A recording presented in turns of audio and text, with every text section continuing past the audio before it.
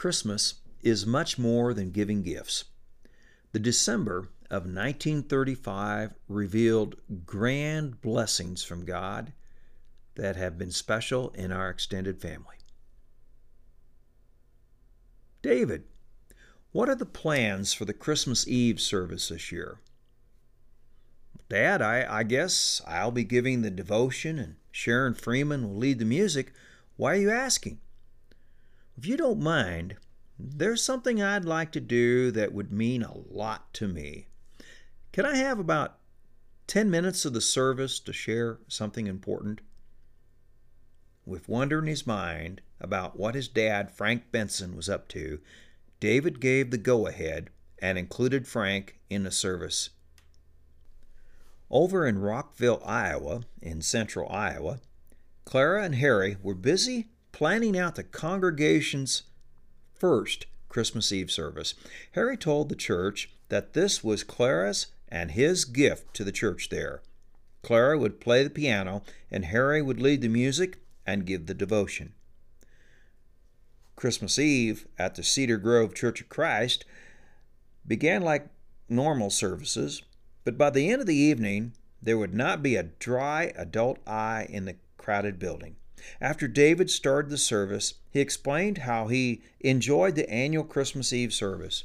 He explained that Oscar Jones had started the first service back in 1917, and he was in France for that Christmas and the next one, but had been here for every Christmas Eve since.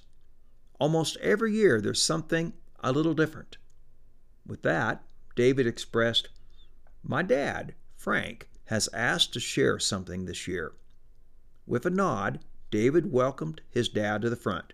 Walking to the front of the building and carrying a heavy bag in one hand and a Bible in the other, Frank had everyone's attention. He asked all the young folks to come to the front and sit down. "Folks, this Christmas will be different for me. You see that lovely red-haired lady next to my son? This year Anna took the time to teach me how to read and write." Holding his Bible up, Frank said, "I want you all to know that I have read this book from cover to cover since last fall. I've started to read it over again. There's so much I never knew. Tonight, I want to read the account of our Lord's birth from the book of Luke." Other than Anna, no one in the church had heard Frank read before. To the amazement of every adult present, Frank read from Luke with great emotion and care. After finishing, he shared how the Lord's coming changed his life from a self-centered drunk to a follower of Christ. He explained how God's Word revealed changes he needed to make, and he was doing his best to make amends for a life of sin. When he finished, there was not a dry eye in the building. Who would have thought such a change could develop in Frank Benson, the community drunk? After finishing his thoughts, Frank looked at his sack and told the young people that with the recent hard times, it had been hard to give gifts. So he made some toys to give each child. Frank handed out wooden toys like yo-yos, tops, and said he had a ball bat for each family to pick up later. While he walked to the back, the congregation broke out in applause. Raising his hands to stop them, Frank said, "Please, this is not for my glory. Everything that is good in my life is because of Jesus Christ. This is all to remember Him and appreciate what He still does for us. Give your applause to God." For the second time in the same service, there was not a dry eye in the house. David stepped up to the pulpit and said, "I had a message prepared, but I think Dad said it far better than I can. So Sharon, let's conclude with Silent Night after we have the closing prayer led by Ralph Hunt." This was truly a Christmas to remember. That same evening in Rockview, Iowa, Harry and Clara had just concluded the Christmas Eve service and were finishing packing the car for the trip to Clara's old family home where David and Anna now lived. Clara had placed a feather bed in the back seat for the children to sleep in and be quite toasty, along with little Skippy Dog. When they got on the road, they had a few minutes to visit before President Roosevelt gave his annual reading of Charles Dickens' Christmas story on the radio. Honey, that was a wonderful Christmas Eve service. I've always enjoyed those special services ever since the first one I attended that my papa organized. Sweetheart, the church in Rockview has never had a Christmas Eve service before. They sure came out in full force to attend it. You know, with that big pile of blankets on top of the luggage in the back seat, Mary, Oscar, and Skippy Dog have a warm, cozy nest to sleep in now. I think all three of them are asleep under the covers. We'll be able to visit tonight while we drive to David and Anna's. It sure is a beautiful, clear night tonight. The kind of night a guy likes to be driving with his special girl sitting beside him. Sitting closer to Harry, Clara said, Honey, I have really enjoyed this new ministry.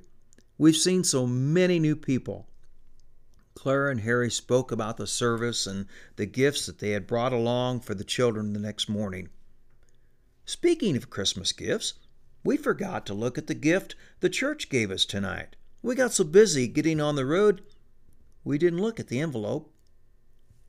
Clara, you're right. I just thanked them and put the envelope in my pocket. Would you get the flashlight and see what is in the envelope? Opening the envelope, there was a letter and a check from the church leaders. Clara read the note that said, Christmas Eve, 1935. Dear Harry, Clara, Mary, and Oscar, we are so thrilled to have you folks serve our Lord with us. You've been a great contribution not only to the congregation, but to our community. We hear very good reports from outside of the church concerning the good things you folks are doing. We are so glad that you started the Christmas Eve service. We want to give you something for Christmas to use as you desire. Please accept the enclosed check as a token of our love and appreciation. Merry Christmas. The Board of the Rockview Christian Church. Harry, the check is made out for $35. Clara, that's a whole week's paycheck. These folks seem to have some money to share if they want to. What a blessing.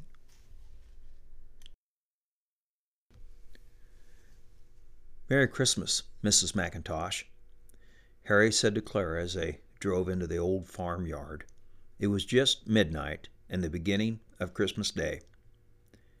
Harry, you know how long it's been since I've been at the home place for Christmas? It was the Christmas before Papa and Mama died. Thank you for bringing me home for this special time. Seeing the car lights in the yard, David and Anna got up to welcome the travelers. David helped carry a sleeping Oscar while Anna reached for little Mary. Skippy Dog made a fast line to the house since his feet were cold on the snow. Getting into the house, the children were put in bed and the adults visited for a few minutes before getting some rest themselves. In a few hours, the sun was coming up when people started to stir in the Benson farm home. Christmas morning was special, but no packages would be opened until the farm chores had been finished and the breakfast dishes washed and put away. With the extra help, the animal chores were completed sooner than usual. David, it's been several months since I've milked a cow. I hate to say it, but I kind of miss it. Harry, anytime you miss milking time, just come back and help, David replied. David, it got really cold last night after we got here. The thermometer read 10 below zero this morning. Do you see that little black kitten over there in the hay waiting for its milk? I don't see a mother cat around for it.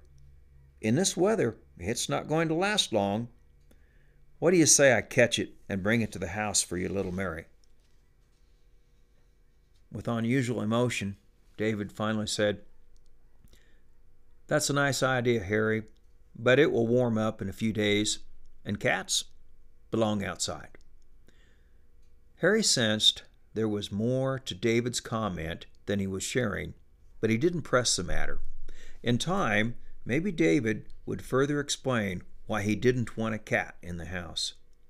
Going to the house, the men found breakfast was ready, and the children were anxious with excitement. After a big meal and dishes done, the family gathered in the big living room near the Christmas tree that had packages underneath it. Slowly, each member of the family was given their gifts.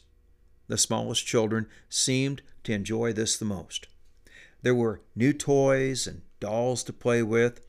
After handing out the gifts to the rest of the family, David mentioned to his son Oscar that there was one more package that didn't get put under the tree.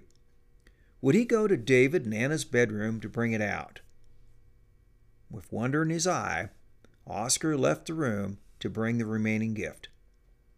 David and Anna shared curious glances when their son brought a long box into the living room. David said, "Son, I believe if you look close, that box has your name on it. Why don't you sit down and open it up?" Sitting down on the floor, the teenage boy opened the box to find a new semi-automatic .22 rifle. "Wow! Thanks, Dad and Mom! I've wanted a better rifle than what I've been shooting. I never dreamed that I would get one as a gift." Anna spoke first. "Oscar, your dad and I have been talking about this for months. We sure hope that you enjoy that rifle for a long lifetime." Oscar said, "Is that why you said we would be going hunting this morning when Uncle Walter and Aunt Julianne arrived?